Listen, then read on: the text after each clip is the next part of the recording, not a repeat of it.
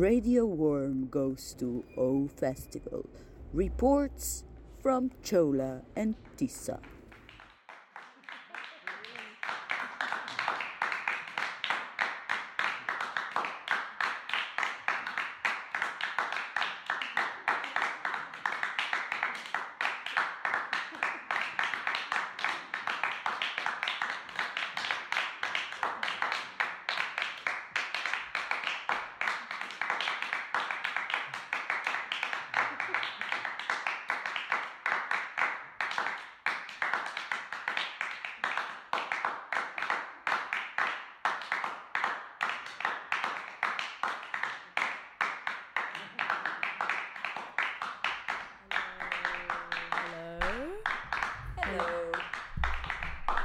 Working? Yes, it's working.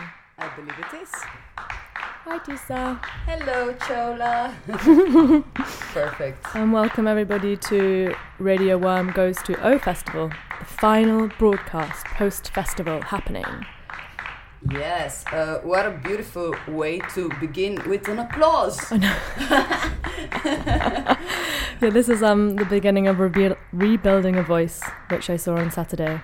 And they started with coming in and clapping themselves in the audience for being there, and then as you're hearing now, it kind of evolved. It was nice. It was a nice, funny, awkward way to begin. I saw the preview of their show on Friday before the festival. The whole festival shebang happened, and they were looking at the audience with quite creepy faces. It kind of freaked me out, huh? Yeah, that moment. Yeah. Yeah, they had oh, sorry, my microphone's being funny. They had they were all wearing like tan beige silk onesies, and then they each had a different colour pen around their lips, but not on the shape of their lips like lipstick, but more like a big ring, and then they had that colour on their hands. And then later in their show they started to like move their hands across their body, and like it was really funny. And yeah, it was a really nice show. But we haven't actually seen each other since the end of O, so how are you feeling post O? Wow, I'm still processing everything that we've seen in those days. Like, for sure it was a lot. I didn't count all the shows that I've went to, but probably there was like 10, 12, 15 of them. I don't know, it's like a whole year of shows kind of merged into one, like super dense experience. But actually it was very enjoyable. I need a good rest now, to contemplate and to kind of digest everything that had happened. Did you get any inspiration during the festival? For sure. It's unavoidable to get it, right? But what are you going to do with it? Maybe that's more what I mean. Well, I think it's great to consider works in a holistic approach. So, like, we've seen a lot of staged pieces in a theatrical sense, with lights, with costumes, movement, narrative, and so on. So when it comes to my own vocal practice, I'm excited to expand it in the thought, at least, of how to do a show that is holistic as well, Yeah. Perhaps that's a moment. How was it for you, and what's your takeaway?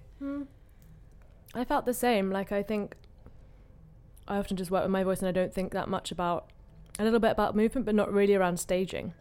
And I was like, there could be really interesting like set design or elements of the piece that I haven't thought about, and that made me excited to like collaborate with somebody who thinks more in that way and could like work on an idea together. Because I think from my study and my master's, it was kind of like you did everything yourself. That was really like where it stemmed from. So I've now collaborated in my past, and I collaborate a lot now. But it's different to kind of getting someone who's really specialised or really loves that field and then work with them. So also it's kind of like, yeah, that's possible. That's like what people do. Like, you don't have to do everything yourself. So I think that was a nice reassurance. And then for me also was thinking, I think I said this in the last broadcast on Friday, but to start having singing lessons and start kind of practicing and being more aware of how I'm using my voice. Yeah, so those two things, I think. Yeah. And can you look at the show that you did with the Sonic Witch Choir in a different way now that you have it positioned in the context of the whole festival. Because, to explain a bit to the audience, both me and Ceola have participated in performances during the festival as performers as well. So, I'm wondering, like, can you position your own performance in any kind of a way into the totality of the festival? It was definitely not one of the like theatrical ones. We were more like a musical performance and holding space through sound. And we were less to be, I think, immersed in through the sound rather than immersed in through the movement or the space of the room. I think that's where we position ourselves. Yeah, so it could, I'd say, on the music and singing side of the festival rather than the theatre side of the festival. Yeah. Whereas your one was completely theatre, or not completely, but very much theatre was integral to your work. Absolutely. Where do you position it? Yeah, so ours was Exit 32, an apocalyptic scenario. A tower is building at its base, and we're positioned somewhere in the high floors of the tower, not realizing that the fact that the tower is burning will result in its collapse, right? And so I thought that by the topic of the show, it was more in the apocalyptic part of the programming, because recently in one of the shows we mentioned that there may be like two conceptual lines that the festival program followed. One is the apocalyptic one, the other one is queer. So yeah, for sure ours was apocalyptic, and then also super theatrical and chaotic and kind of staged in quite a playful way. So yeah, I would see this, as like what opera used to be as well, in the sense of all the elements coming together, kind of. It was a part of O.Lab, which means it was far from perfect, And I wish we'll get a chance to expand it forward. I hope you do too. Yeah. I mean, I'm sure you will, right? Well, you can choose to if you get funding or through the festival. Yes, let's see. But as today's our last broadcast, but we have had 3 previous broadcasts. Oh God, I'm going to cough, so you're going to have to carry on. Oh, that's all right.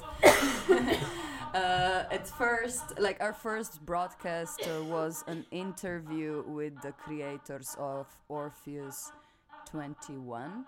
The second broadcast and the third and the fourth one were reports from the festival. Basically, we've spoken about the shows that we've seen and played some snippets of them.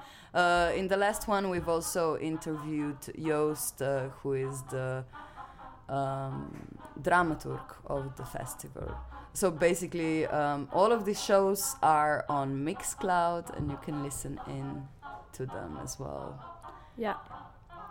And yeah, today we kind of wanted to share our last things from the festival that we both went to and heard and experienced. Yes, this is Rebuilding a Voice. Maybe we can just listen to it for a little bit longer and then move on to something else. But this was, I said before, 3 women rebuilding their voices. And let's just listen.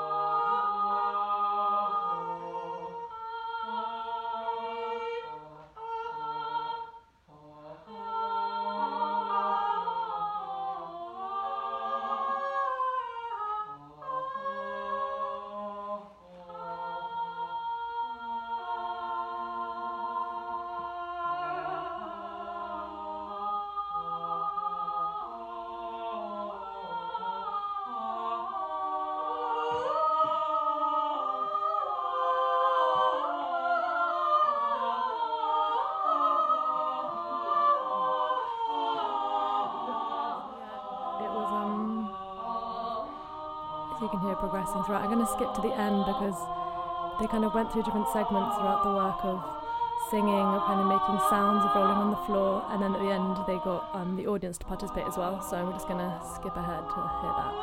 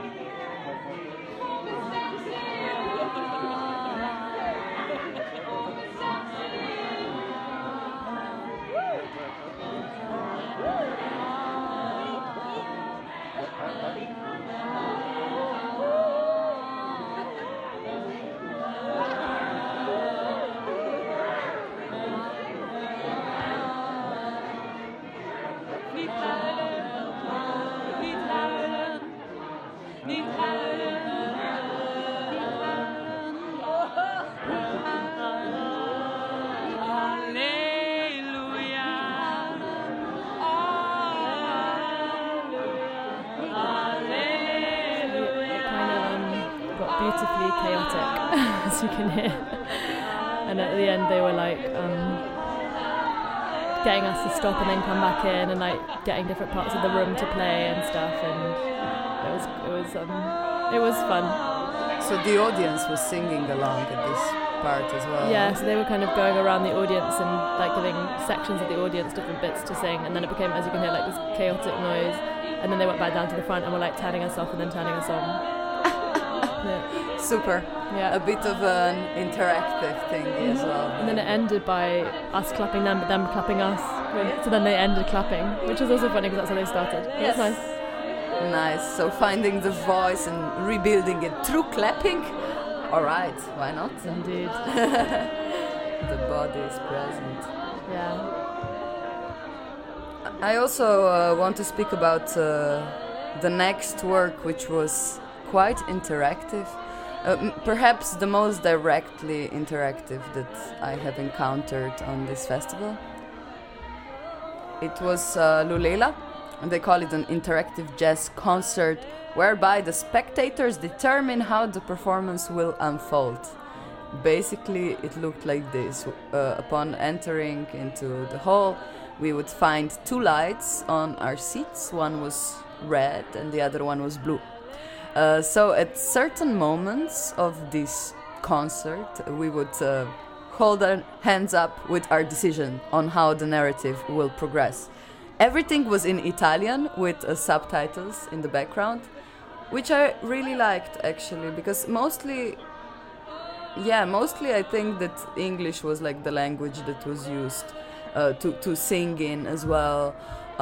Maybe in Lente K that was not the case, but yeah, in other shows that I've seen, yeah, it was predominantly in English.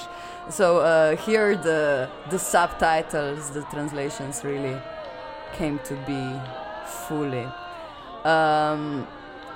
Personally, the show was a bit too jazzy for me, but I think some. What does that mean? Well, it's hard to respond to this kind of a question, you know, because it boils down to like a personal aesthetic preference. So for me, perhaps it was too predictable, as jazz can be sometimes with its parts and codes of interaction, for example, and so on. But yeah, I will just turn off this background singing a bit. Yeah. It's confusing my thoughts. So I thought we were going to fade you in, but I didn't know if you come in yet. Yeah, all right.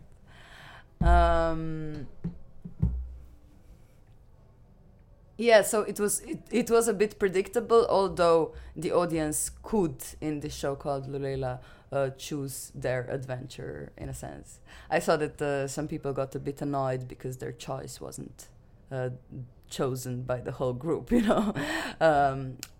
And it was just about a guy. It was about a he who gets to know himself, finds himself, names himself. He speaks to the she, and so on. So it's like this one character show that this Gabriele Di Franco, the creator of the libretto as well, is telling like a story, almost to children, you know, in a way, like he's reciting stuff, and then he plays the bassoon a bit and so on. Yeah, so there's like a lot of pathways that this show could go in. I think like 19 different shows in the end or something like that. Yeah. And what did it mean by they played it differently? Did they do a different rhythm, or like what was the difference? So they had notes in front of them, compositions, and then as soon as there was a choice made by the audience, they searched for the appropriate part in their notation that they played out. And would they all choose the same one, or they were all free to choose what they wanted? No, they choose the one that the audience chose, with the holding up of the either blue or red light. Yes. Okay, I want to listen. Super. I have a short. Where was it excerpt. playing? Good question. In the Kleine Zaal of Theater Schouwburg. Okay. Yeah. Theater Rotterdam. Yes. Here it is.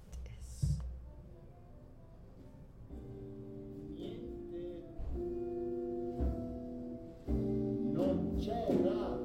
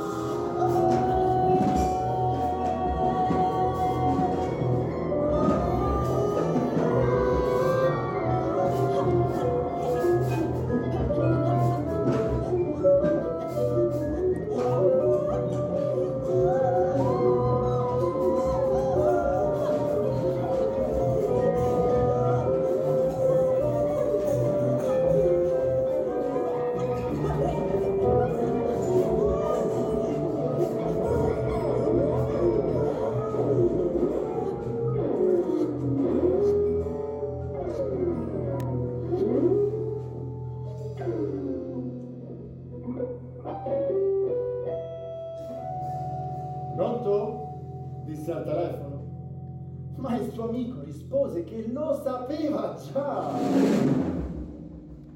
che lo aveva sempre saputo, che lui era un altro.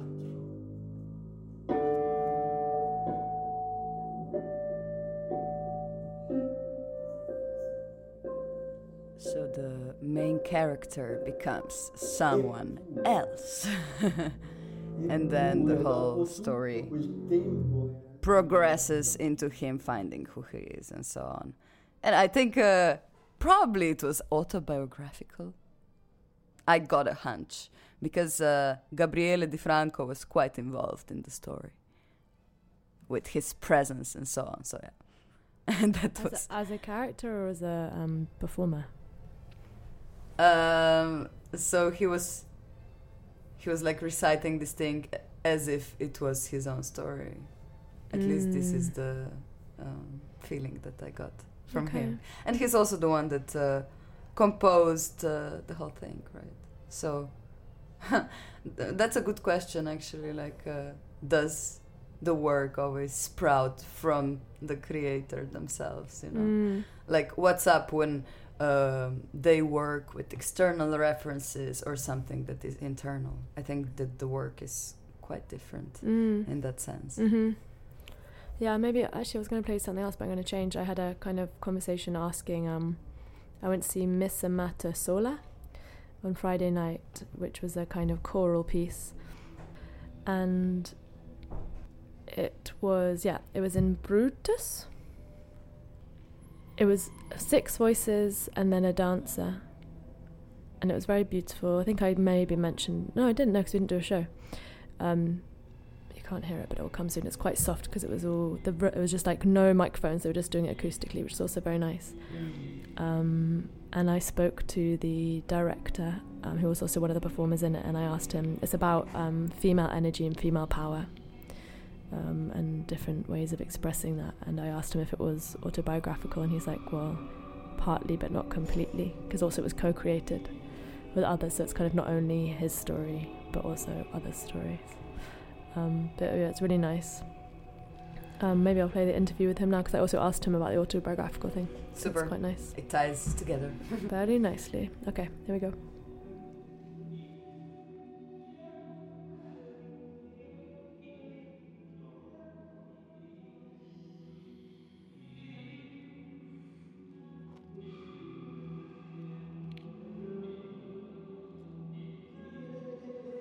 Maybe first of all, hear about what Missa Mater Sola is about, and imagine the process of how you made it. Yeah, it's about a lot. Well, yeah, it's called Missa Mater Sola, which means the Mass of the Lonely Mother, or Mass about only the mother. So it's a lot about the mother figure, but not only in biological mothers per se, but also in the mother energy that we all carry. So a caring energy, a soft energy, a strong energy. So it was a lot about that, the archetype of the mother, and also about the mother-son relationship, but not in like a psychological way, but more in how do you grow up as a son in a world that is made for men still. So how do you grow up to be a man or a father, or maybe even a mother? So it tries to talk about growing up and caring in a non-gender conformed way, in a way. So that was the research. What does it mean to be a son, to be a boy, to be a man, father, mother? Was it autobiographical in any way? Was it? Autobiographical in any way? Well, in a way, because I have a very interesting relationship with my mother. I'd say she's mentally not well for her whole life. So this idea of caring and being taken care of has shifted around quite often. My father was quite absent growing up. So this idea of the father that's not there, the mother that takes on both a mothering and a fathering role. I've dealt with it, so I didn't really feel that I wanted to tell my personal story, but of course these themes touch me in a personal way.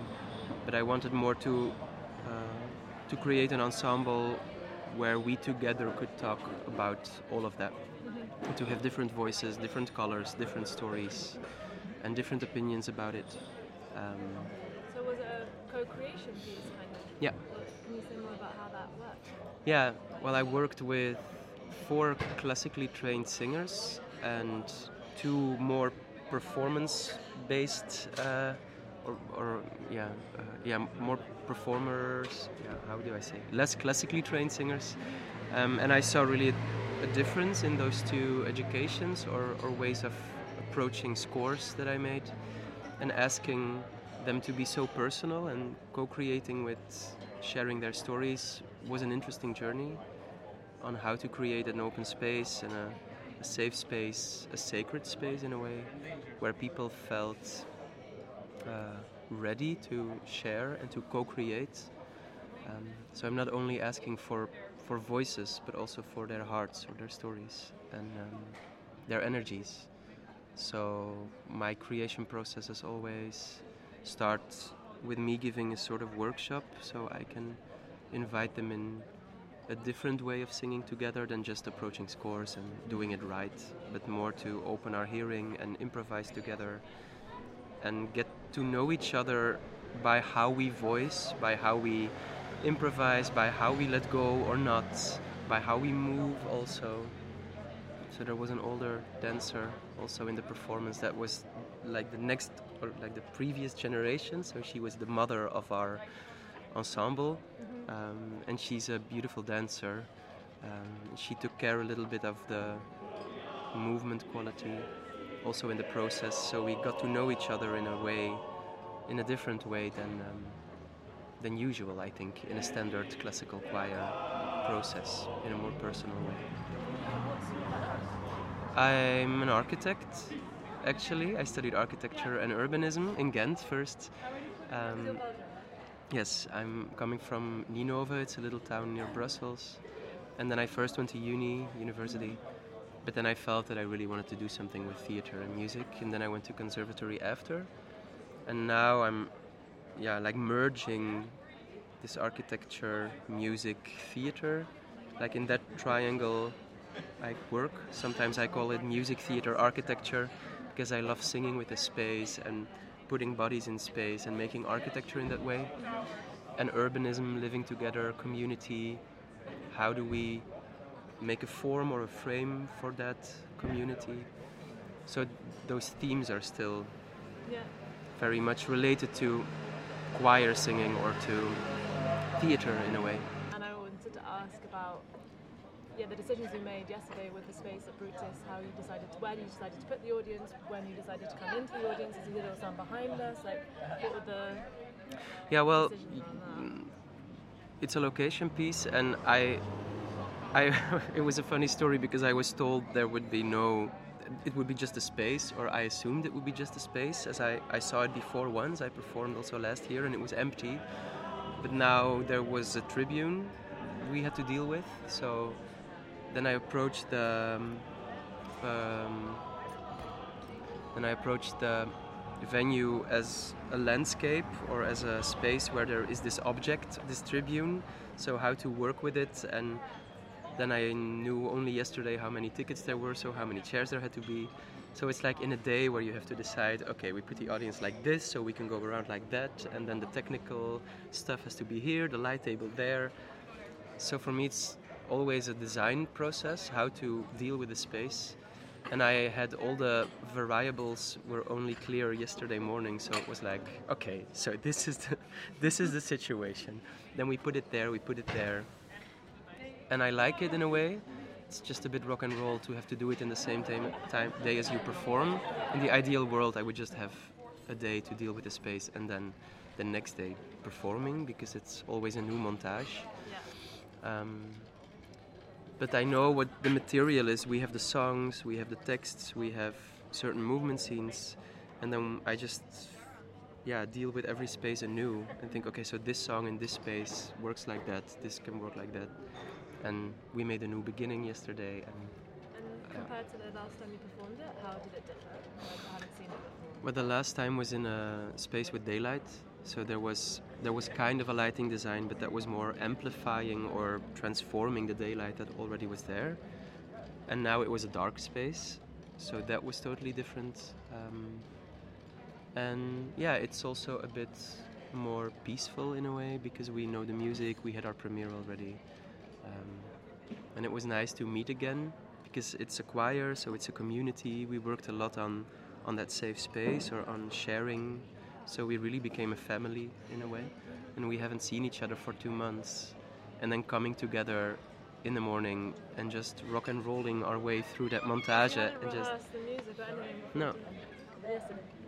No, we did a couple of sound checks and we sung through every piece, but also not really full because we still have to perform in the night.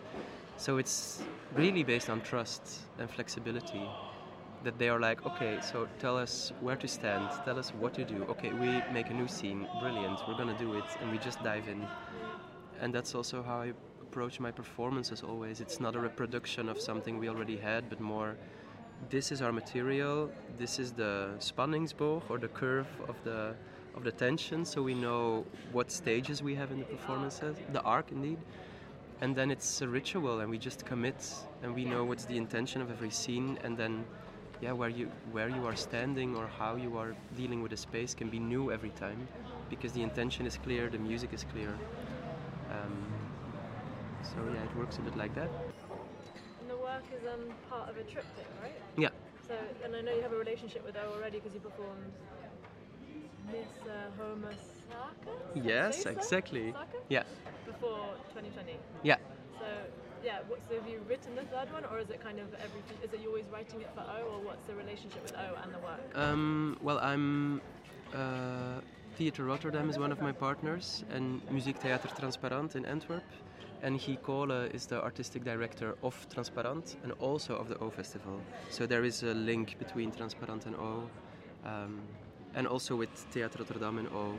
So through these two partners, I ended up playing at O now every year, because I also have different collaborations with Helene Vrijdag also. And we performed last year with our duet. So O Festival is becoming also a home for my work, where I'm also building an audience. It's a festival for opera, music and theater, so it fits perfectly with my work. And also Rotterdam and architecture, urbanism, it's also resonating with the city and with these locations that O Festival has. So on all layers, it's like a brilliant place for me to show my work. So I'm happy that I can call it my home, and I can come back every year with a piece.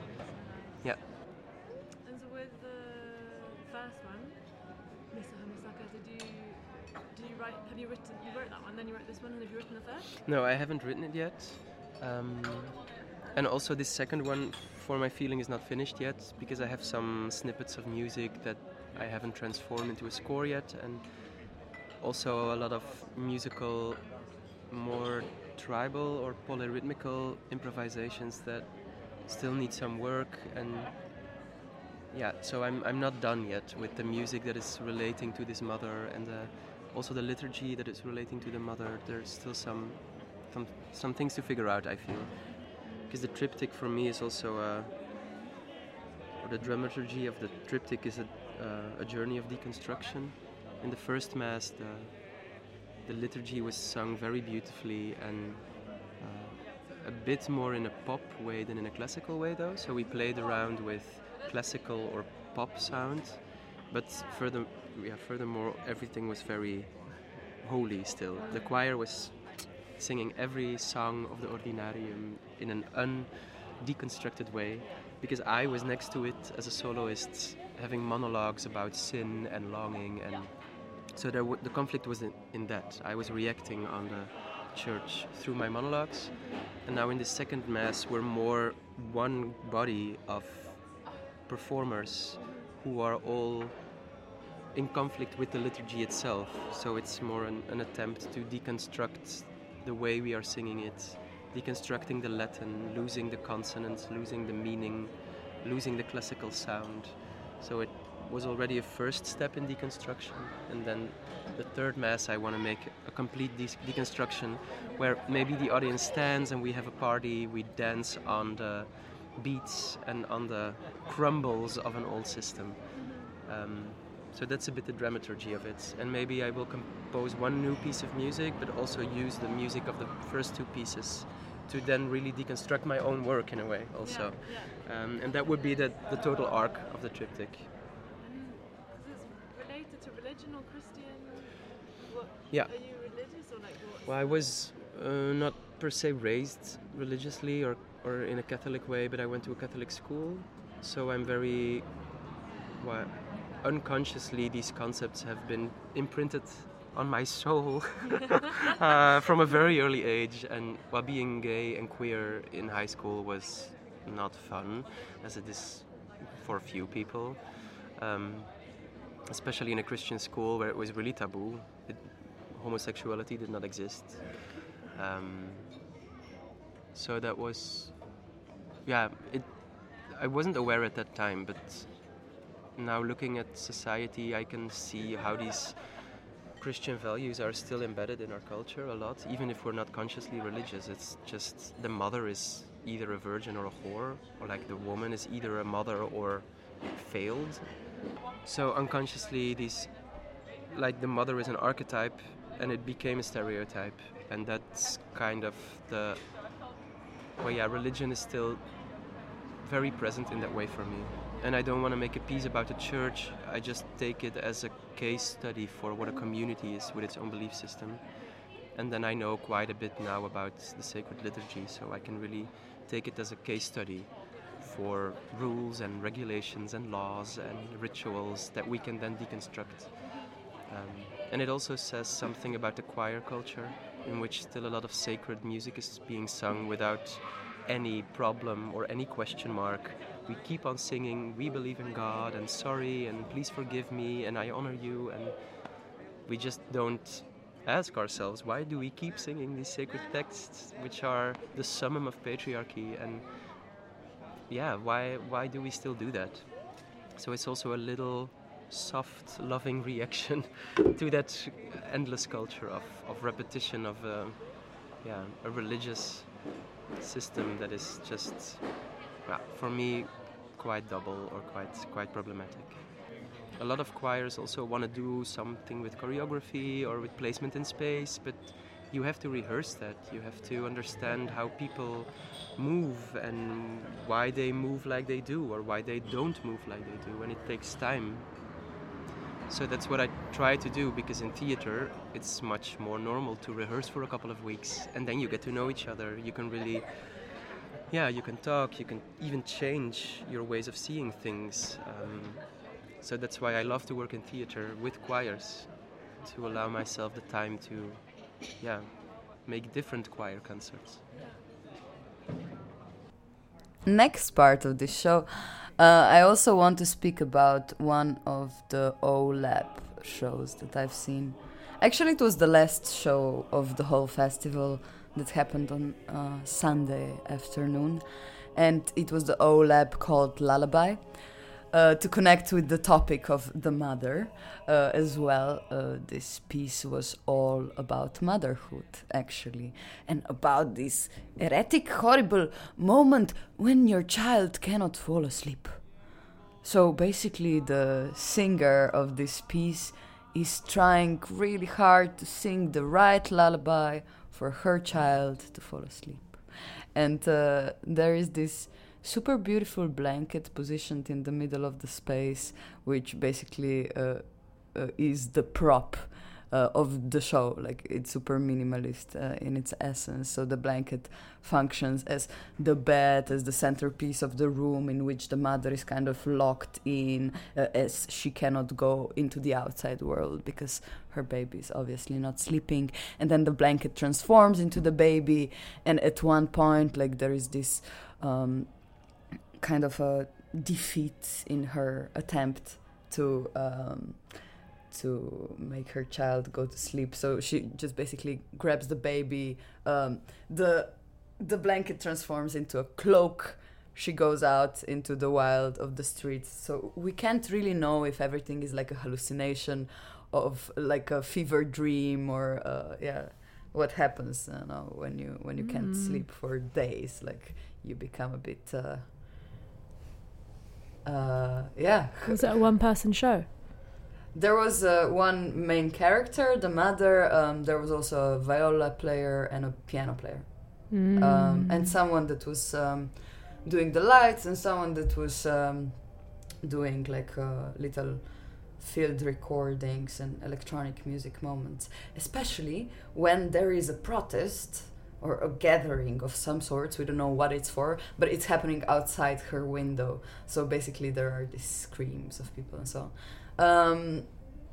What I found beautiful about this show was that they said it is not complete, and for that reason, one of the scenes we will just read out. And wow, that's cool. Yes.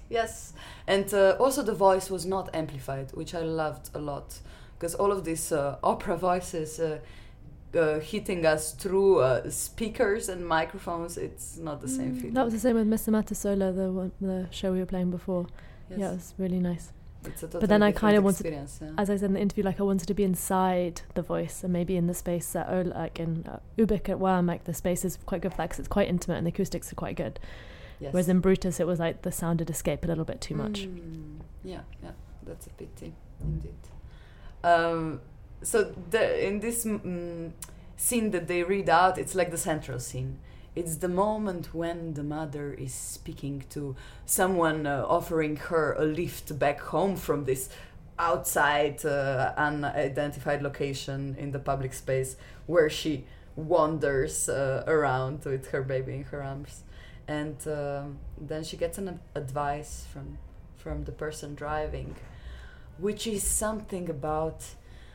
So it goes something like, you are never alone when you sing this song to the baby. There were generations before you. It's like the whole humanity that did the exact same thing, like singing to a baby as the birth of a song, perhaps even, which I thought it was beautiful. And then she actually sings this song to the baby, not in the show. I think they don't know yet what this ultimate lullaby is, which is great, because like I hope to figure it out next year when they expand this show and do it again in a complete way, so not in the O.Lab program but in the regular program of the festival. Hopefully that happens. Yeah, but it was funny to see this mother struggling to sing the lullabies, and she was like so nervous about it, singing in this nervous way. And then the spirits come down. Let's hear a little... What bit did you record? The bit where she's... The middle bit? Yeah. Okay. So yeah, she has a lot of these songs and kind of reflections on how the baby's singing. The baby is not sleeping. Sorry, the baby is not singing. So the mother sings to the baby, and she tries again and again to find the right lullaby. And I think like this recording is one of these attempts at the right lullaby.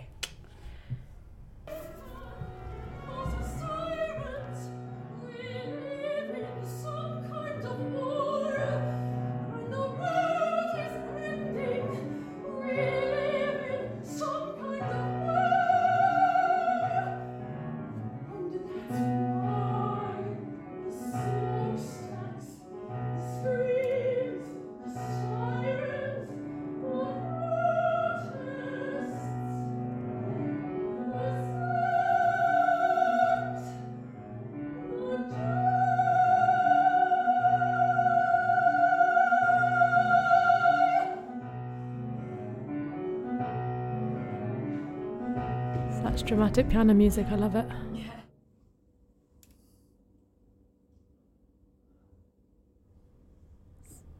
Was that it? No, there's more. Oh, it's coming.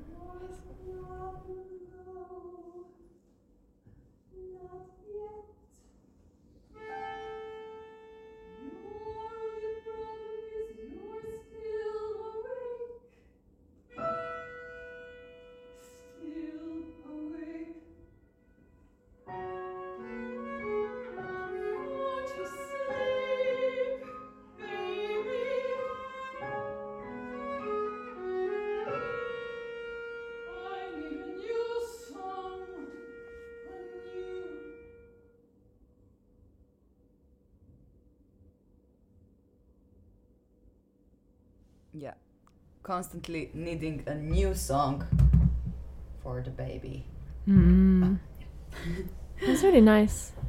So it was in Ubik, there was a piano, there was a singer. A viola. Yes. Wow. Nice. Mm-hmm. And the discussion after this O.Lab was quite good, actually. Like, people were really giving suggestions on how the piece could become a full piece, in a sense. Like dramaturgical comments as well, which I think was different than the other discussions after the O.Labs, because mostly in those, as I remember, people were like more saying like, I like this, I didn't like this, but at the one after the lullaby, people were saying, this is what I noticed, and maybe you could do that other thing. Maybe that's nice because they really set it up as like, we're not even finished, so we're just going to read it. So it's like, really, like, the audience isn't being performed to have a finished work. I mean, but of course that's like because also it's really good to like do a work that isn't finished, and like even though you want to do it completely, that's very valuable as well. But it's maybe interesting that maybe as an audience member you feel more able to enter in and be like, oh yeah, I know it was rough, and like, but this is what I really liked, it made me feel good. Yes. People even liked the part that was read out as a potential like actual part of the piece. They said it kind of broke the flow in a good sense, because it's like constantly like, there is this song, there is this lullaby, and then she realizes it's not working. Oh, I need a new song, like we've heard at the ending of this recording. And then she attempts again and again and again. The scenery changes a bit. She has some characters that she also interacts with. We don't know if they're internal characters, like just like parts of her own personality that she's speaking to in her head, or if it's actual personages around. So yeah, it's quite a dreamy piece, like a feverish dream, which was nice, I think. Yeah, I really liked it. I'm sad to have missed that. It sounds, it sounds like it was a good one. Totally. You skipped the last day of the festival, huh? Yeah, Sunday I didn't go. Yeah, I mean, I've gone every single day since the Friday, and I didn't. Yeah, just didn't. And I'm sad because I did miss some things I wanted to see, like Gabba for Life. I don't know if you went to that, but I really would have loved to have seen that.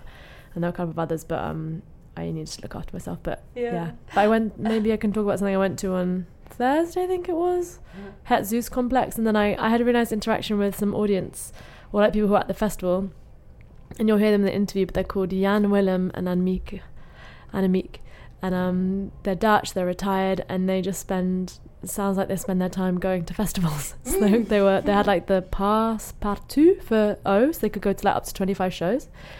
And then they were also going to Venice for the Biennale, and then they were also going to Kassel. So their life sounds amazing. And I chatted to, you'll hear in the interview, but I chatted to Janwillem in the after Het Zeus Complex, which I'll play in the background, which was this show from some graduates from the performance school in Maastricht. And then I spoke to both of them after Missa Mater Sola on Friday. So I was really happy to catch them again and get them both. It was really nice. But yeah, I'll just play... This is Het Zeus Complex in the background.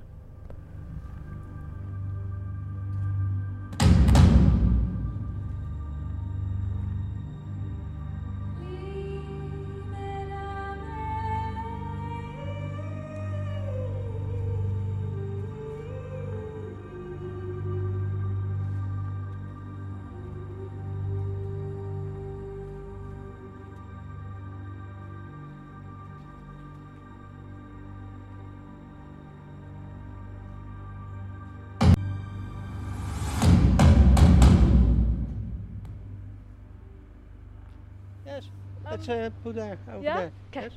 What did you think of the show? This show? Yeah. Well, it was surprising. We didn't know exactly what we could expect. Yeah. And in the beginning it was very loud. So it was, but during the show I understand better the story of Zeus. Okay. And well, I've seen the Walküre, you know. No? It's also an opera about Zeus. Okay. The Walküre is one of them, but it's it's good. Okay. They sound the voices are very good, and the music also. It's not my kind of music, but in this show you mean? yeah, it is. Yes, but it was good What program. was the story? Because I didn't understand Dutch, sadly. No? I missed a lot. I couldn't understand any of the text. Oh, Speech. the story was they provoke Zeus to do something. Zeus don't want. He said, "Do it yourself. I'm a god. That's the only thing I'm in. Maybe I can." When she was very angry, she cried for. Do it yourself. What moet ik doen? Ja, ik wil wel. I want to make some decision for you, but it is not my. I don't. Usually, I don't. Yeah. She got very angry, like a mother to the child. And that was the end. At the end, it was well more a cry of leave me. Do you think yourselves? Okay. Yeah. Nice. Okay. Well, thank you so much. Nice Okay. to meet you. And Enjoy it's the festival. beautiful. Yeah. This the 12th performance we see, Really? and we go to 25. So. Wow. Well, maybe I'll meet you again then. Okay. What's your See name? you, Janwillem. Janwillem. Okay. See you again. Thank you. Yeah. Thank you. Ciao. Ciao. And then we did meet again on the Friday. So I guess that was on the Wednesday or the Thursday. And then I spoke with Janwillem and Annemiek, his wife. But apart from the festival people, I think you two I've seen the most. Yeah, how are you? Apart from the team who are running and the artists, you two I've seen the most at shows. Yeah, we love it. Yeah. We had a Yeah. passepartout, so You had a what? 25. we took our pick for 25. But did you get a ticket for 25 shows? Yes? No, Yes. passepartout, you know. Then you can. Go everything. Yeah, but you have to choose. order tickets then. But you have one amount of money, you about €180, and they can see everything. Wow. Yes. Want to see? Yeah. Nice. What are your names? I know Janwillem. Yes. Oh, Annemiek. Annemiek. Annemiek. And have you guys got a background in music or No. theatre, or you just No. love it? Well, we love it. We love a lot of culture. Film festival, also the International Film Festival, art, Yeah. classical music, Yeah. musea. So we are extremely We art lovers. We like it. We love like, it. yeah. But I can't even read notes. So No. that's what I know about music. I like it or I don't like it. Yeah. And in the early day when I sing at street, my children say, "Please go 50 meters to the head for me." Go away, Yeah, Dad. go away there. Yes, so this, but we love the news very much. We And, tried singing in the choir of Club Gewalt. Ah. Yeah, Yes. but then COVID. Corona came, so we stopped. Okay. But we heard them singing in Door en Roosje. Yeah. And it was very Roodkapje. nice. Roodkapje. Okay, Yeah, yeah. we heard Yeah, yeah. it was nice. Yeah. And Lulu had a lot of trouble to keep me in tune. Yeah. It's hard, but they were amazingly. Yeah, they were very, Yeah. very good. Far Yeah, apart, yeah, Yeah. yeah. So, What have been some of your favourite shows you've seen? Lente. Spring. Yeah, Lente. 22. It was wonderful. Yeah. Yeah, it was. Which Yeah. night did you go? The first night. First night. Same here. Saturday. On the day, the first show. First show. We did, yeah. It's also my Yeah. favorite. What did you like about it? Well, you had to. In the beginning, it was a little bit of distance story, and the more you look, the more you understand it. Although we don't speak Malays, yeah, we don't speak, but some things are written down, and then you can take the whole story. And well, the director also said to me, "It is your interpretation," but to me it was. The two players was one woman. She was searching for herself after the death of her white man in Indonesia, and that in that culture when it was still a colony of Netherlands, then the Indonesian woman was dropped out. The system, she was discriminated, and so she had to look for herself, and that the two artists were her inside the struggle within. Singing and dancing. Yeah. Have you seen it? Yeah, I saw it on What Saturday did you- night. I Yeah. loved it. I mean, it was very emotionally Yeah. powerful, Yeah. and like you really, it was like such a kind of up and down Yes. of intensity, Yeah. which was. Yeah. I came out like wow, Yes. but I really, and the dancer Yeah. was amazing. Yeah, I the really, dancing, yes. I was Yeah. mesmerised, and the singer Yeah. also, but like the way she was moving in her dress, it Yeah, was yeah, amazing. yeah. I loved her dress. The black one or the white one? The cream one. The cream one. Yeah. Yeah. So you had to Yeah. order a dress as well. Yeah. Yeah. And the other show I liked most was Opera Aperta. Okay. It was Ukrainian people. Yeah. That was very impressive too. What- We had the same. What is this about? But luckily, during the show, you started to feel what they meant. And after the show, we had a kind of nabespreking, after talk. After talk. Yes. And that's what I miss at the festival. That you Sometimes. don't. Yeah. Sometimes you want to hear some more, and there isn't. Ah, that was in Chernobyl. Yeah, That was Yeah. yeah. Chernobyl. Yeah. Oh, I You've was seen there it as too? well. Yeah, I You've saw seen it that. too, That was yeah. amazing. Yeah. Yeah, it was But it amazing. was nice having that exchange, and they so wanted to talk to the audience. Yeah, They were yeah, like, ask us questions. It was so lovely. They were Yeah, so Yeah. like Yeah. wanting to. It's interact also and emotional. communicate It was also and, yeah, emotional. very The emotional. after talk also the little girl that said, "I don't want to play, but thank you that I can play." Yeah. And it's very Yeah. It's a hard world nowadays, Yeah. isn't it? It is. Yes. And, so We're glad we so yes. Yeah. beautiful shows. What are you and, going to do next week when O's over? Oh, we Sleep. have other. Another festival? We go to the 13th of June. We fly to Venice for the Biennale. Biennale. God, you guys, what a life! I love it. Yeah, you have to work hard, but when you're 65 or around that, you retire and you can get do to enjoy. everything you Yeah. want. Wow. And afterwards, to make you more jealous, we Yeah. go to Castle. Really? God, amazing. Yes. So we Documenten, yeah. Oh. And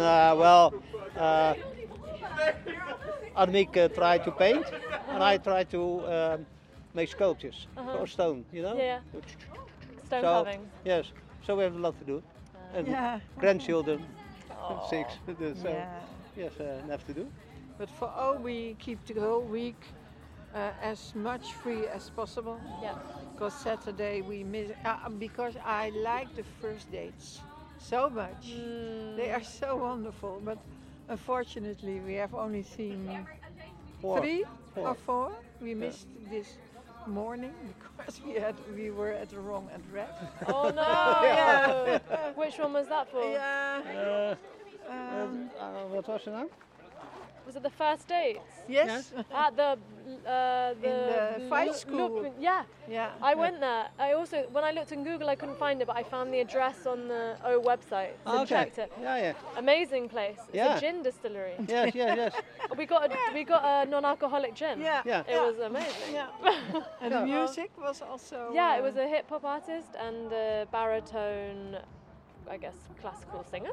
Okay. And it was really nice. Like they were kind of singing separately, but then interacting a little bit. Yeah. And so, I mean, I really enjoyed the hip hop artist, and you could tell the baritone was really enjoying also the hip hop music. You know, he was like kind of like kind of Yeah. doing on top, Yeah. and Yeah. they were having fun. Yeah. Yesterday evening, we We went had to the Gabber for Life. Gabber for I Life. haven't seen that one. How was it? No, It I was, show you. Wait, I show you. Oh, After party. was there? Yes. What time did you guys go A to bed? house after party. Well, we live in Rotterdam. Oh wow! And you were dancing to Gabber music.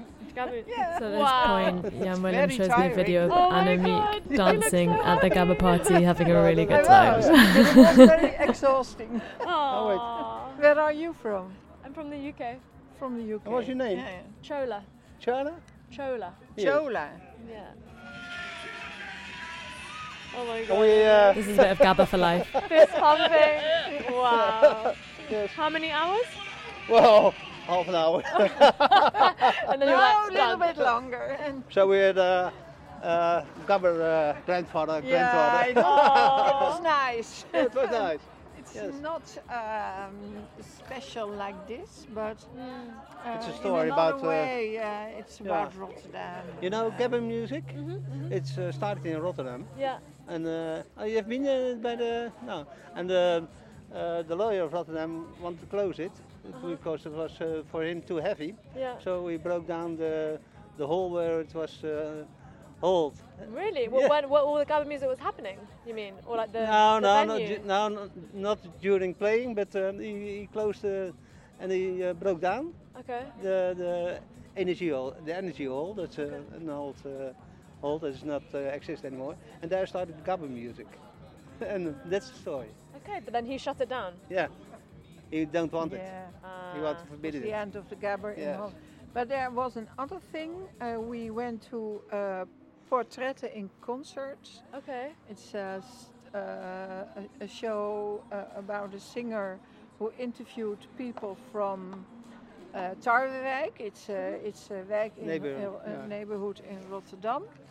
And she asked them about their dog and their relationship. And it was a wonderful, nice show. Yeah, show. Yes, it was. But the NRC made a very nasty. Yeah, they'd gone to so many things. They were such a joyous couple of people to meet. They were so lovely. Beautiful. I really enjoyed Yeah. chatting to them. And I wish them well in Venice and Kassel. What a life, huh? Seriously. I know. Amazing. I know I didn't ask them what they did actually, but yeah, they were very happy. Yeah. I spoke to a couple of festival visitors as well, but I did not record all of the conversations. Some people are microphone shy, but I can summarize, right? Yeah, perfect. So there was this one person I met at Annabelle, which was the venue where Permanent Destruction was happening. I really like this show, by the way. And I can speak about it a bit more after I tell you that this guy was a Gabberhead when he was young, you know. So basically he was speaking about Gabber for Life as well. Since we didn't go there, I asked him how it was, and he said that it was truthful to the experience of that time in Rotterdam. Cool. And yeah. And that he did dance super quick with his, you know, like there's this special technique of kicking, and you're almost like all the time in the air while you dance. Wow, Wild. like a ballet dancer. No, not really, no. Just like skipping steps so fast. You're feet are in the air all the time. Yeah, so that was cute. And the Permanent Destruction was a dance show as well, but a dance show in a sense that the audience was constantly dancing. Wait, so this is the one that you saw at Annabelle? Exactly, yeah. So this was a work that lasted for 3 hours. Wow. It was a trilogy. And you went for the whole 3 hours? So I went for the first part, and then during the second part, or like there were these pauses in between, so I went to see the Italian interactive Lulela. Yeah, during that, but then I came back because I had so much fun there. Basically, I'm searching for the name of this performer, Naomi Velisario. And she's quite a genius when it comes to poetry as well. Basically, the setup is like this. So it's a club, there's a stage, people are dancing, the music is like quite electronic, but still kind of very fluid between the genres of electronic music. There's a genius DJ on stage together with the performer, and the whole show is about a heavy heartbreak that she had one time in her life. And in the third part of the trilogy, it's a super meta kind of a moment, and she explains to us that her heartbreak made this show as well. Always a good stimulus for creation, eh? Yeah, it's true. I mean, pop songs are always about love. Not all, but like large majority of them are about love. It's true. Yeah, I guess it's easy to create from pain, no? Yeah, I think it is. Yeah, because it's a necessity to let things go out. Mm-hmm. Perhaps I do enjoy works that are created from a place of pleasure as well. A lot. Yeah, but this one was just super fun, like dancing and just listening to this very intimate and deep text of her experience. So I would love to play a bit from the third part of the trilogy, in which she's insulting the audience but also thanking us. It's like a love-hate moment. And this is when you're still dancing as an audience? Yeah, you never stop dancing. Oh my god, that's amazing. I also love that it was 3 hours. It's so cool. Yeah. Big breaks in the meantime. But I think they're playing very soon in Den Haag, like on the 6th or 9th of June. Okay. So Permanent Destruction is for sure something to see. Okay, I'm going to look at that up. Yes, let's listen in a bit. Yes. You're on. You were the heroes of this night. You were a sight to have seen. You were a happening. You were a smashing audience. You were my dream come true. You had control of every moment. Not one wrong word crossed your lips. Your silence said everything. You were unforgettable.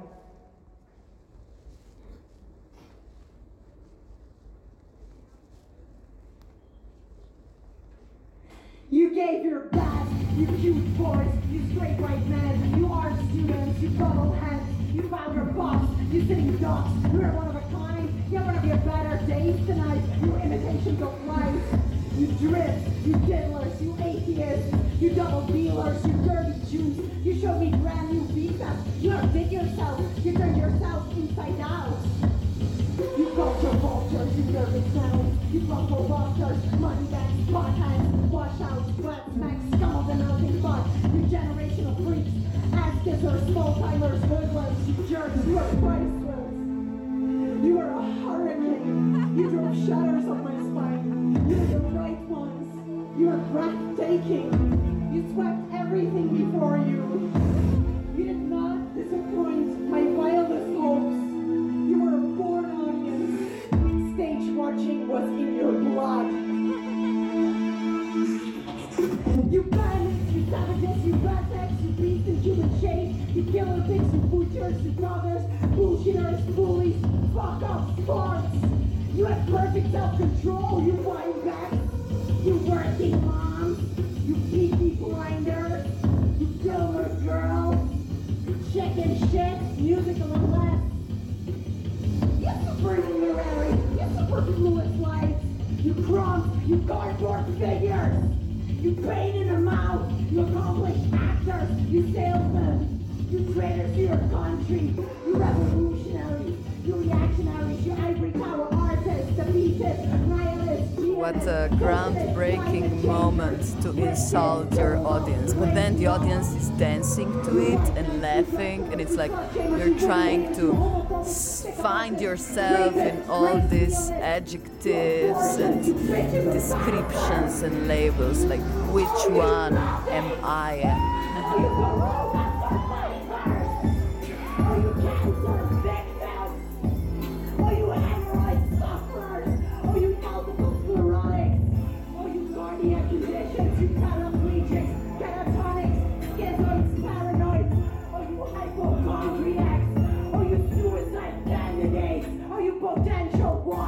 And perhaps this was like one of the only tracks that was about other people than her and her love.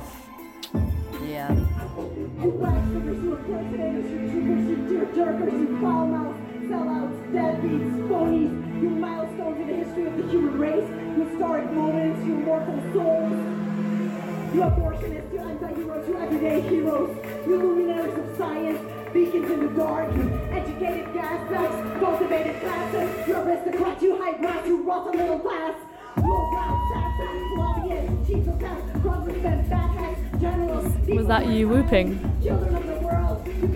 I wasn't the only one whooping, you know. Possibly, yeah. I was having so much fun.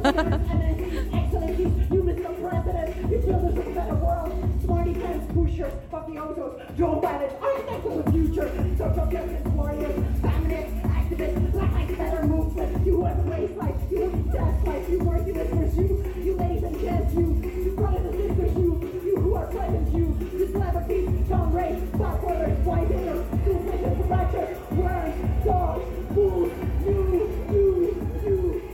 fellow humans, you!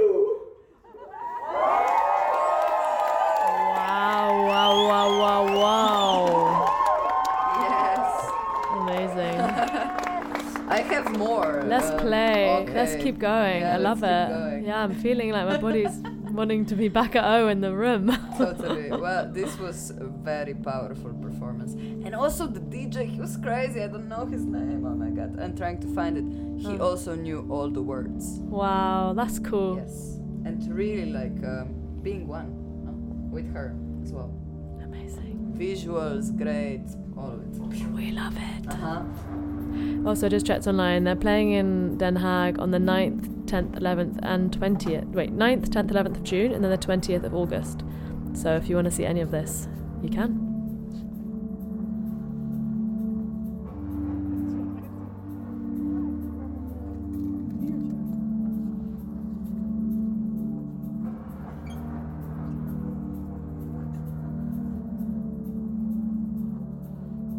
One day, you came into this world. Your shoulder slipped between your mother's legs. You craved your mother's breast. All you knew was to suck. Your afterbirth was thrown away. You screamed. They dressed you up and drove you home. You moved your body. You moved your mouth. You defied the force of gravity. You stood up. You were able to walk on two legs. You learned the difference between here and there, mine and yours. You played with dolls. You played with blocks. You said your name. You said I.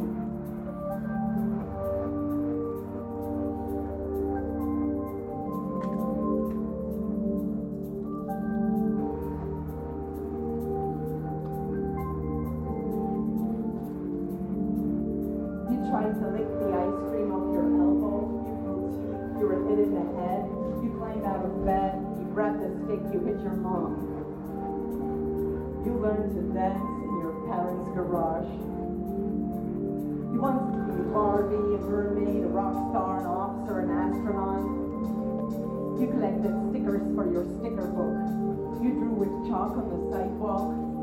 You drove your bike into a bend. You made a drawing of your house. You fell on your knee, you broke your arm. You lost your teeth. You learned there are two kinds of lying. You learned to eat with knife and fork.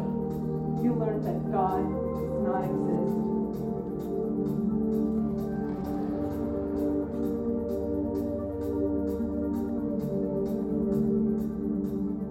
You got braces, you got pimples, you got fat. You learned to crave. You learned to cry in the night. You learned to French kiss with a tablespoon. You lay naked on your bed on a lazy afternoon. You woke up sick. You listened to music. You ate Snickers. You read Tolkien. You saw Titanic. You disapproved of the solo career of Robbie Williams. You were loving angels instead.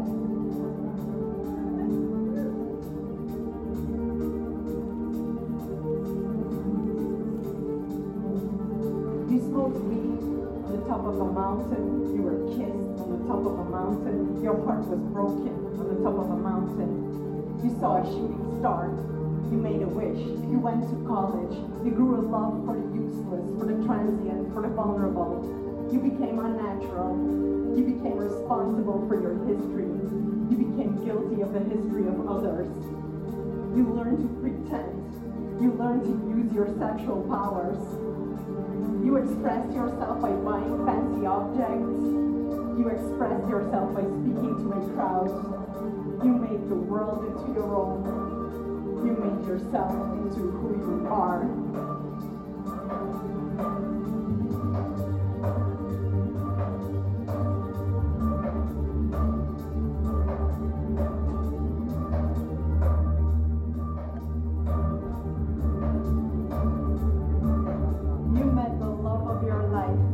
Yourself in another person, the love of your life, found the love of his life. You chose to live for your career. You turned your passion into a hobby. You punished yourself to protect yourself from being hurt. You became addicted to attention. You met the love of your life. You had to leave him to survive him. You kept on looking for him on every corner of every street, on every day, until today. You gave up love in general.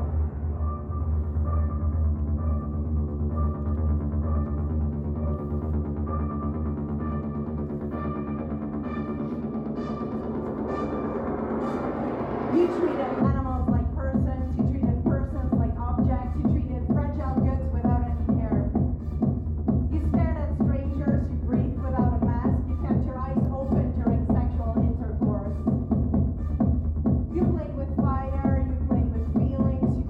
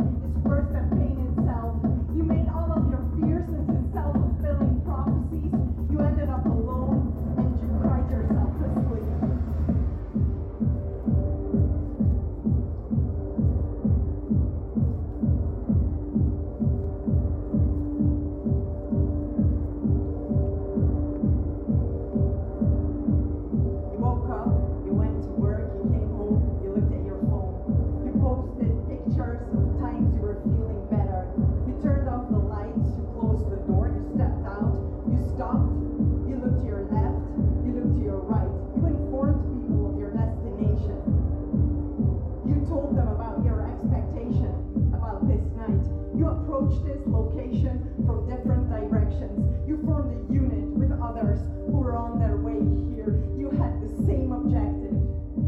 You planned to spend a part of your future together. And now,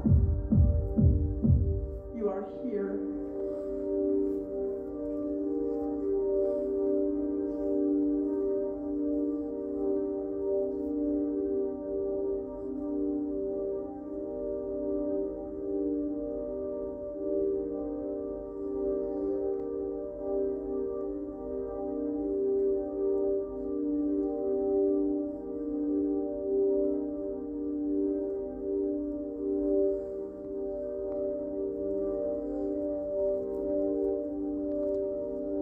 It's incredible how Naomi Velisario in this piece, Permanent Destruction, makes you feel like she's talking to you directly. It's this kind of a human experience that is particular to her and very personal as well, but then through this she really touches people. And I could see like people like almost crying, looking at her, like being completely mesmerized and yeah, in another world, and dancing crazy, obviously. Joost Musk is the DJ. I found him.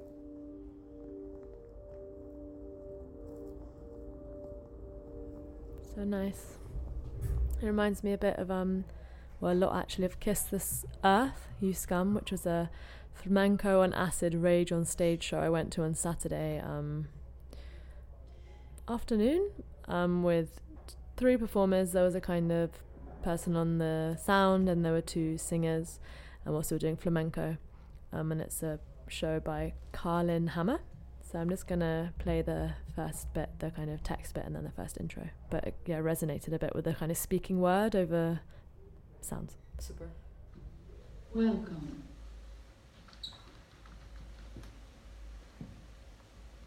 If you are up to it, come closer. Just an invite.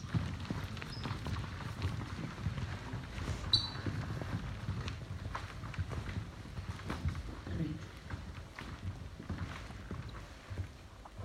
I'm a mother of 2 beautiful children with red hair. And every day I am amazed by their inexhaustible lust for life. It's the way my oldest daughter already starts singing before 6 a.m. in the morning. The loudness of her scream when the piano lid slams shut on her finger. The way my newborn baby now smiles at everything that has eyeballs and falls asleep when you stroke her forehead. They're so ready, they are so present. They don't wake up from washing machines at night. They aren't bothered by the sound of the highway next to the flat. They don't think my neighbor smells bad. They don't miss snow. They don't feel any difference in summer heat. They think that everybody has exactly the same house as we. And it's their safe space, with no existence of ideas of an outside world.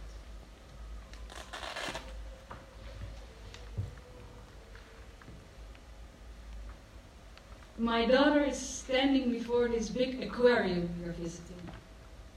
Look, Mom, that one has teeth, she says, and her joy is great. Watching her watch this fish, I can't help but imagine the roles reversed.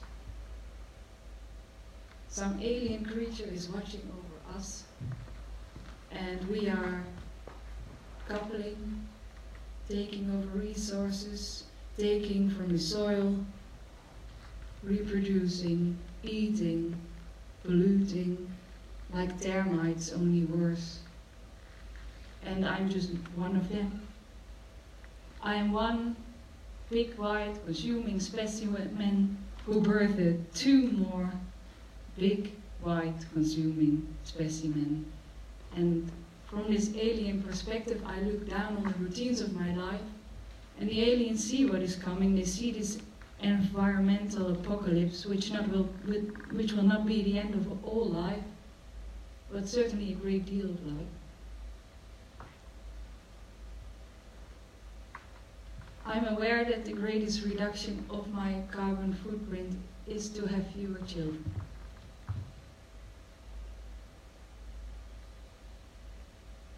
Life right now with 2 small children in the middle of this environmental collapse, growing inequalities, ongoing forms of imperialism, extraction, oppression, racism, and we're not doing enough about it.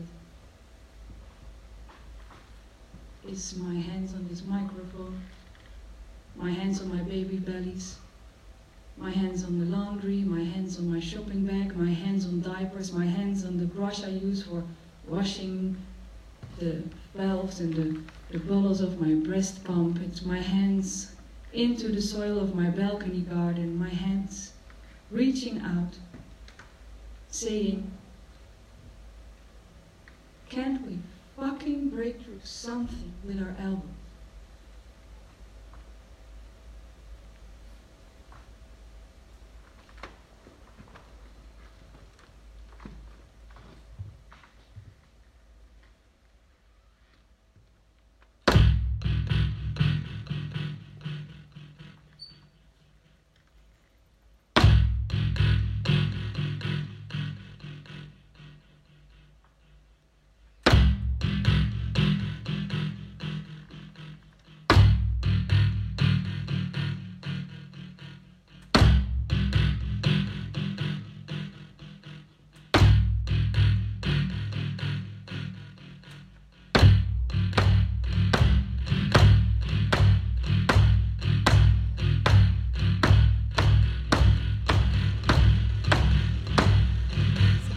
Quite cool. They were like stamping on these metal squares on the stage, which were then triggering these sounds. Are you kidding me? What is going on? What the fuck is going on? We're living in a fucking shit world. It's sick. Every inch of it. People are sick. Plants are sick. Pigs and cows and chickens are sick.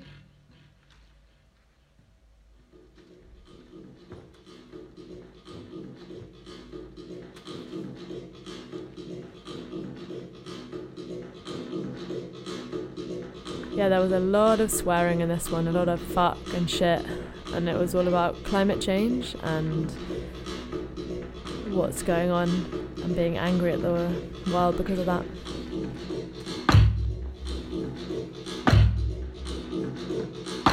All right. Are you kidding me? Are you kidding me?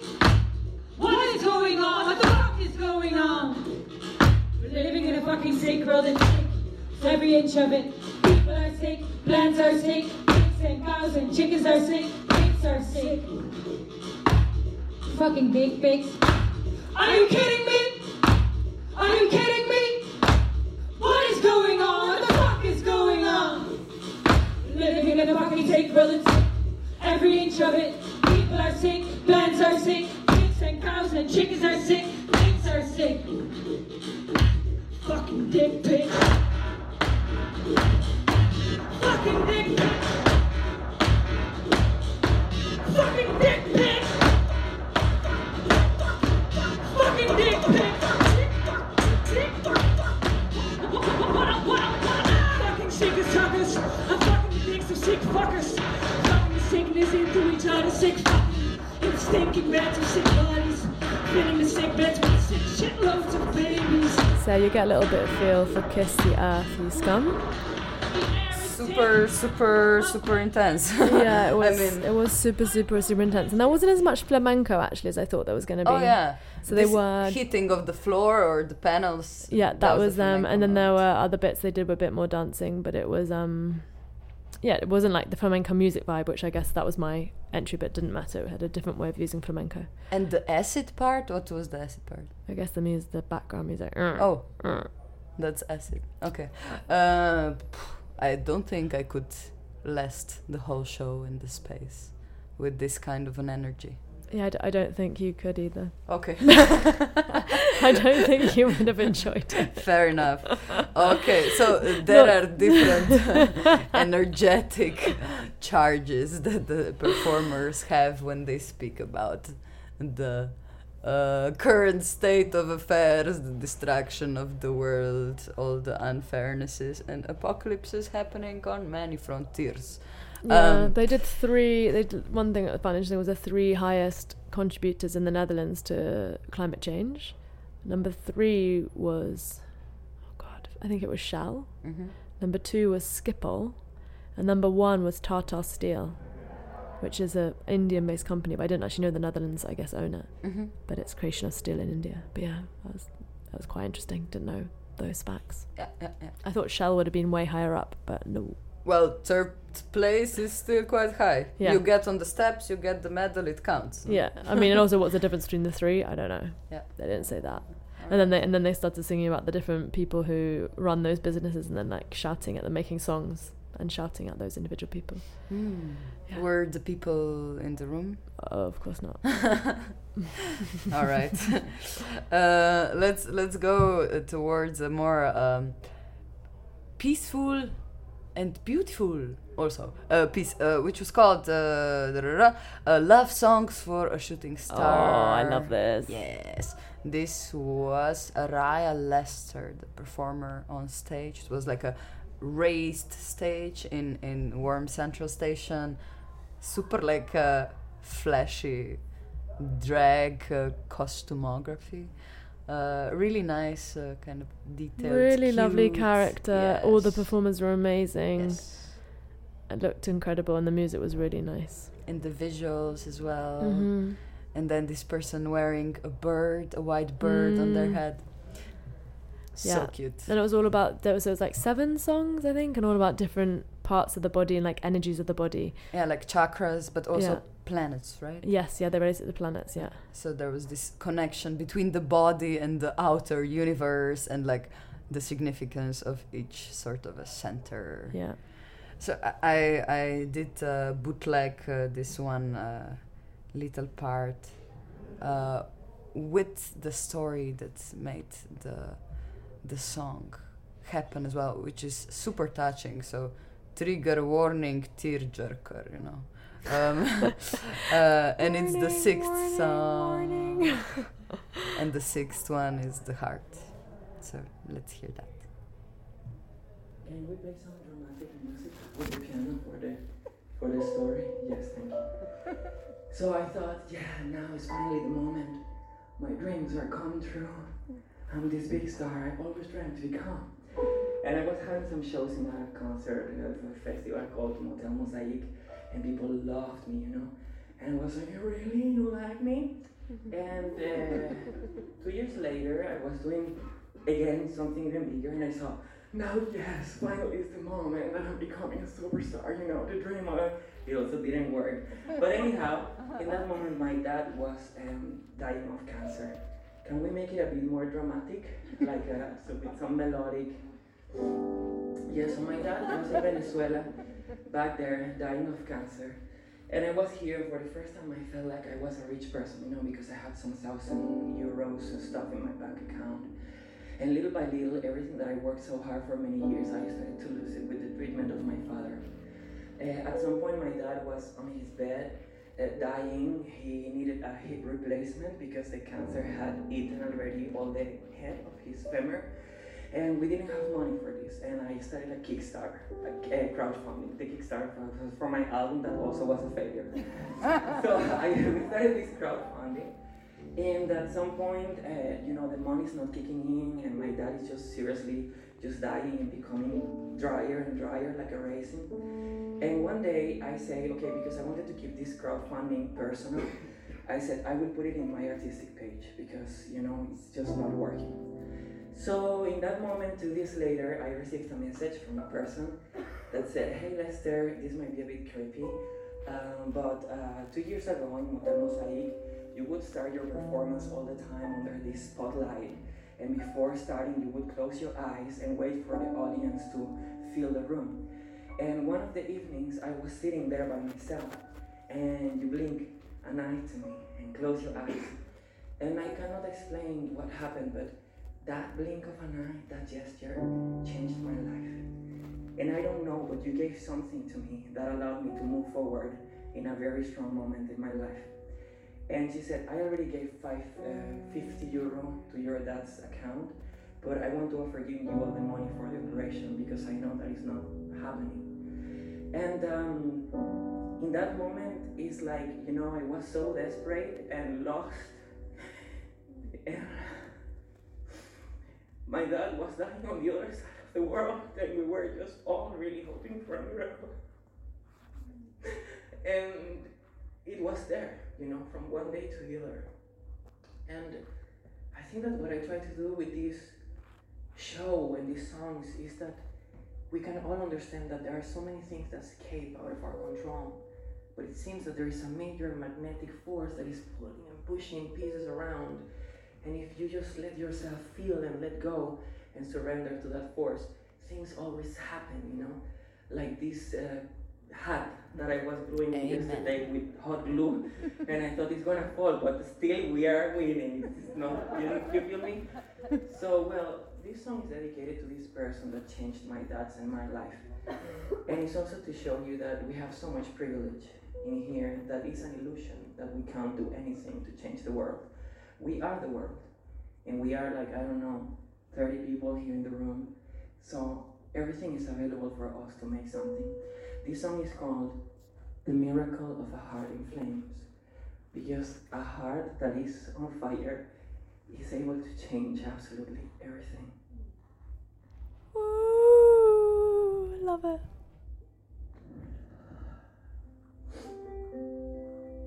You know, in the song number 2, it's about emotions, and it says that emotions are like octopus in the sea.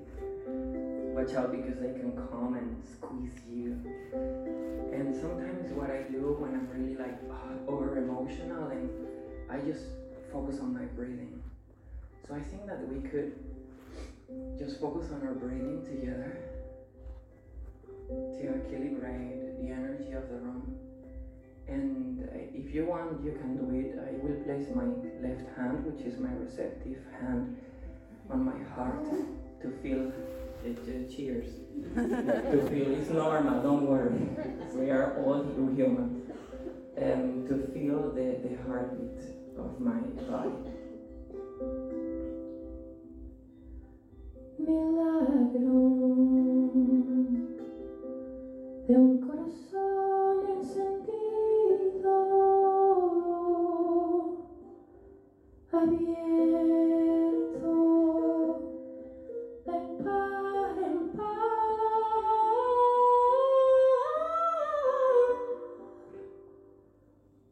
la cámara diminuta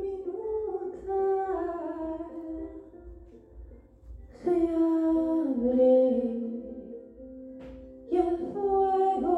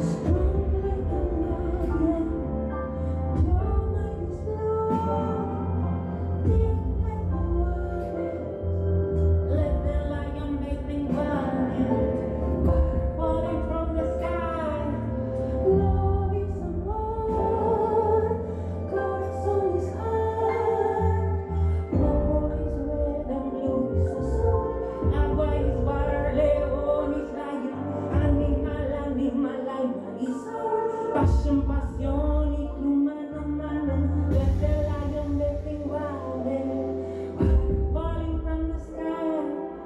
Love is a heart, corazón is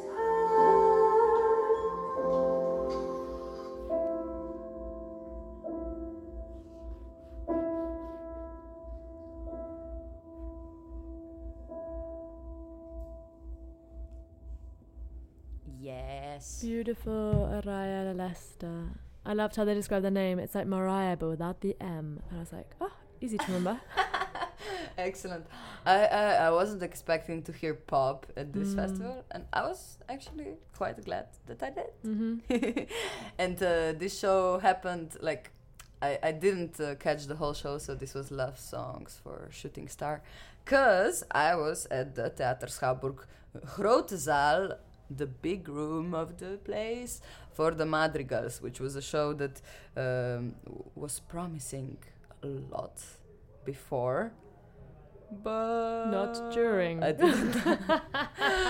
didn't do anything to me personally. I think that the standing ovation tells us that people have extremely enjoyed it. But there've actually been loads of standing ovations, like Rebuilding a Voice got a ovation. Loads of the shows I've been to, and I'm not saying that they shouldn't, but it was like, I think the Dutch audience was very generous.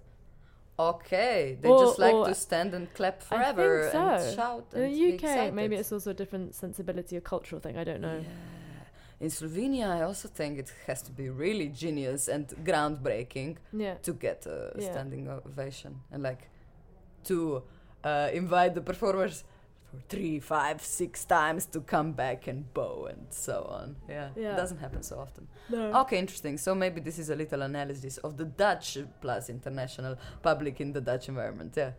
But I was kind of often surprised that everyone was standing, and I felt really awkward being the only one sitting down. But sometimes, like, you know, I had the recorder on my lap or my bag, and I was just like, oh god, this is a bit too awkward.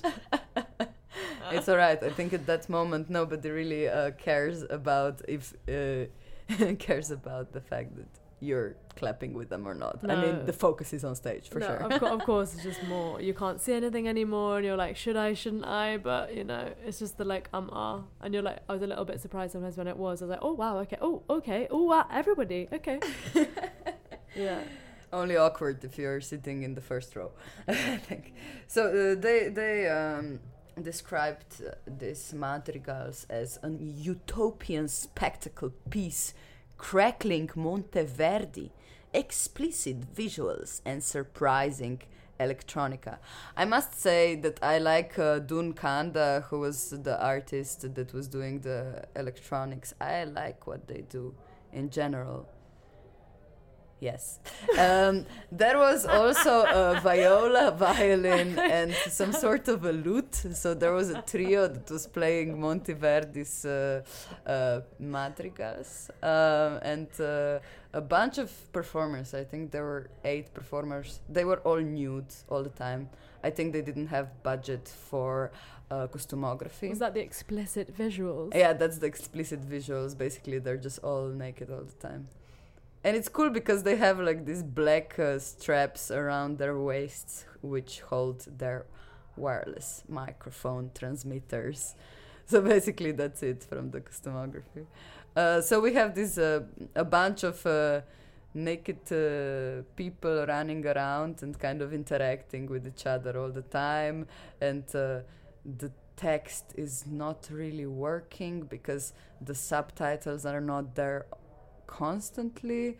There's a really cool moment in the scenography of the piece. So basically the violin player goes from the way background into the front of the stage, and she places her violin on the floor, and she does like this very fast movement, like,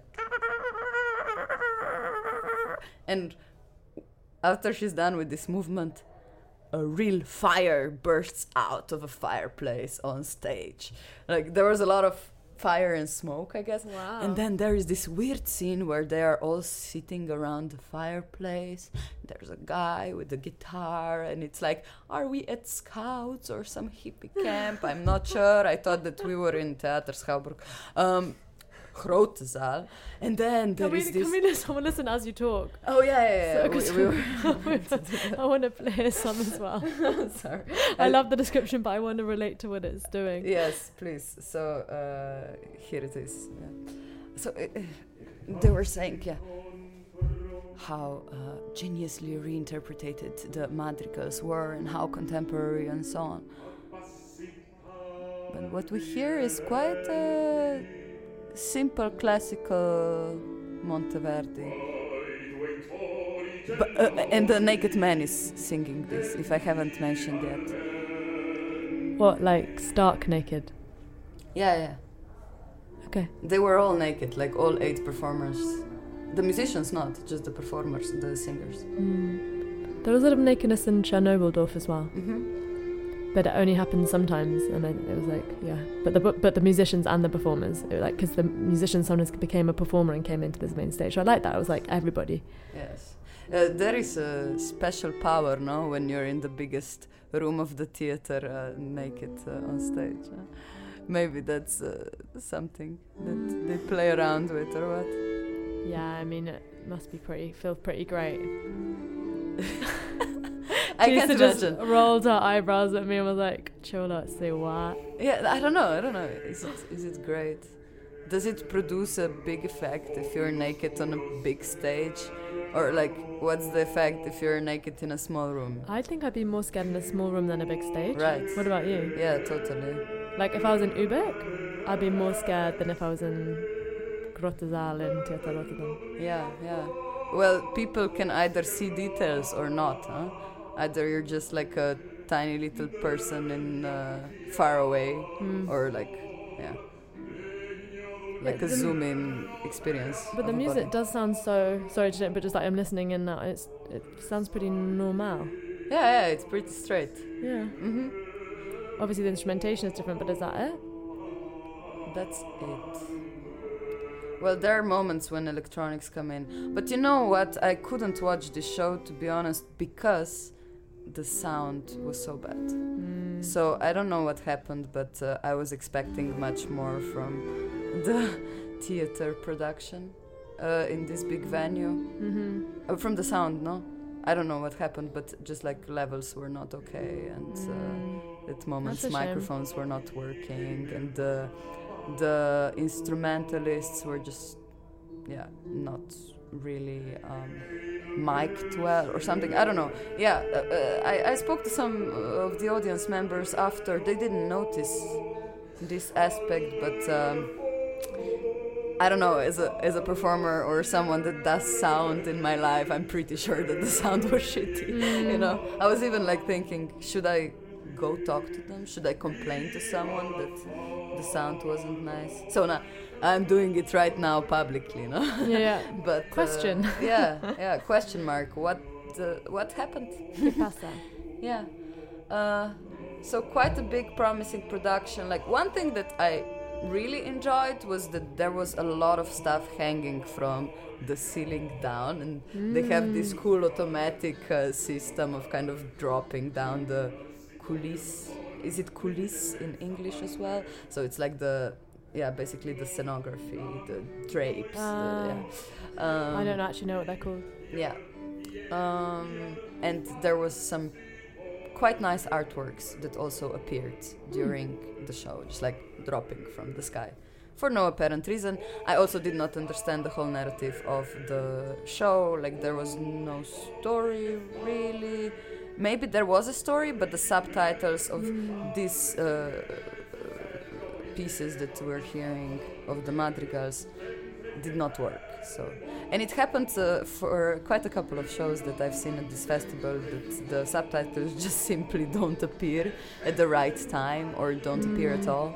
Or like, as I happen experienced a couple of times, you go to a show and it's completely in Dutch, which is okay. Yeah. But then songs were in English. I don't know if you experienced any, but Het Zeus Complex was like that. All the text and talking was in Dutch, and then all the songs were in English. And same as Zenith, which is something I saw in Ubik and Worms about the O.Lab one. And I mean, I watched them both to the end, but I was confused. Like the Het Zeus Complex was more like the songs, and it was a bit more stagey, so kind of it was quite more interactive. whereas the Zenith one had a lot of text, and I unfortunately couldn't follow along. But it was just, I could get that it was describing places, and then they were walking through and around, but I couldn't. I like had links and racks a lot. So yeah. But I found it weird that then the songs were English, because then I kind of picked up on that. But I was like, but what's the context of these songs? I don't know. Did you get that? No, I didn't notice this, but I do think that the contemporary audience is quite confused when it comes to the libretto as a form that accompanies the music, right? So I don't know what's the best principle here. Like, do you scan the QR code such as in Sun and Sea? Do you watch the subtitles? Is your eyesight good enough to see the subtitles actually, or are the subtitles working? You know, like, do you read in the booklet that you got? Do you read while it's happening? Do you even need to understand? Right. Because in Zenith and Het Zeus Complex, I just tried to absorb in a different way, which is also kind of a nice experience. But obviously sometimes it's like, you know that you kind of need to understand to get it. Yes. And it's nice, it's sympathetic, no? That some people really read all the descriptions before going to a show, even like in other forms of art, and some people just like come in with a blank slate, blank mind, just like up for the experience, and perhaps afterwards like investigate what was this about and what was it about for me as the audience member as well. Because we're coming to the end, I wanted us to end by talking about our favourite shows. And maybe I can tell you mine first, because I didn't speak about it in this episode, but it was Glossalia, which was at Hakkergebouw. And it was a piece with voices, and I think I told you about it, but the guitar like rubbing on the floor, and a pianist and a saxophonist. And it was like, sound was moving around, the audience was moving around the space, and we were invited to keep on moving around and reposition ourselves, and the singers were kind of amongst the crowd of us, so it was all kind of very intertwined. And I think that's like been the only really thing I've seen like that, in that kind of more abstract, amorphous flow of bodies and sound being delivered, which I really, really liked. Excellent. Super. I have a couple of favorite ones, actually. Yeah, it's hard to choose one, because they had a different effect on me, you know. So Permanent Destruction was very powerful in terms of poetry and its energy as well. So we've spoken about it today. And we heard a lot of it. Yeah, Naomi Velisariu. I think I will go see this show again. Do it. I want to go. Yeah, super. And then I really liked Sola Soleta as well. I'm sad I missed that. I didn't see that.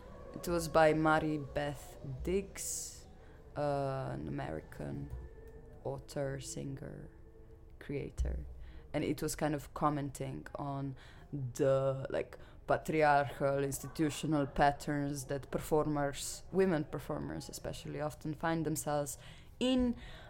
So it was critical theory, but not at all, because it was humorous, funny, enjoyable. There was so much playfulness, and I just liked it. There were also like this really strange scenographic elements of kind of gender bent toys moving and making sounds in the background. Yeah, so this was quite excellent. As well as Lente K. Yeah, that was a favourite as well, actually. It was beautiful. Lente 22K, I never know. Yeah. I think it definitely has 22. Lente K22 or Lente 22K. And that's going to be on, they're doing a tour from end of September in the Netherlands, so look it up if you're interested to go see it. Yes. Was it the first show we've seen? That I saw? No, that was on the Saturday. I'd already seen a few before that, and on the Friday I'd seen stuff. All right. But it was quite early on. It was, yeah. And that was the only time I went south. Whoa. To go south. Yeah, it's far. There was more like, I thought there was going to be more down in south, but then I think somehow the venues changed, or maybe I didn't go to those shows, but... I do think that the first weekend there was more things in the south. Yeah. And the theatre was... the Theater Zuidplein was amazing. Yes. Very recently furnished and finished.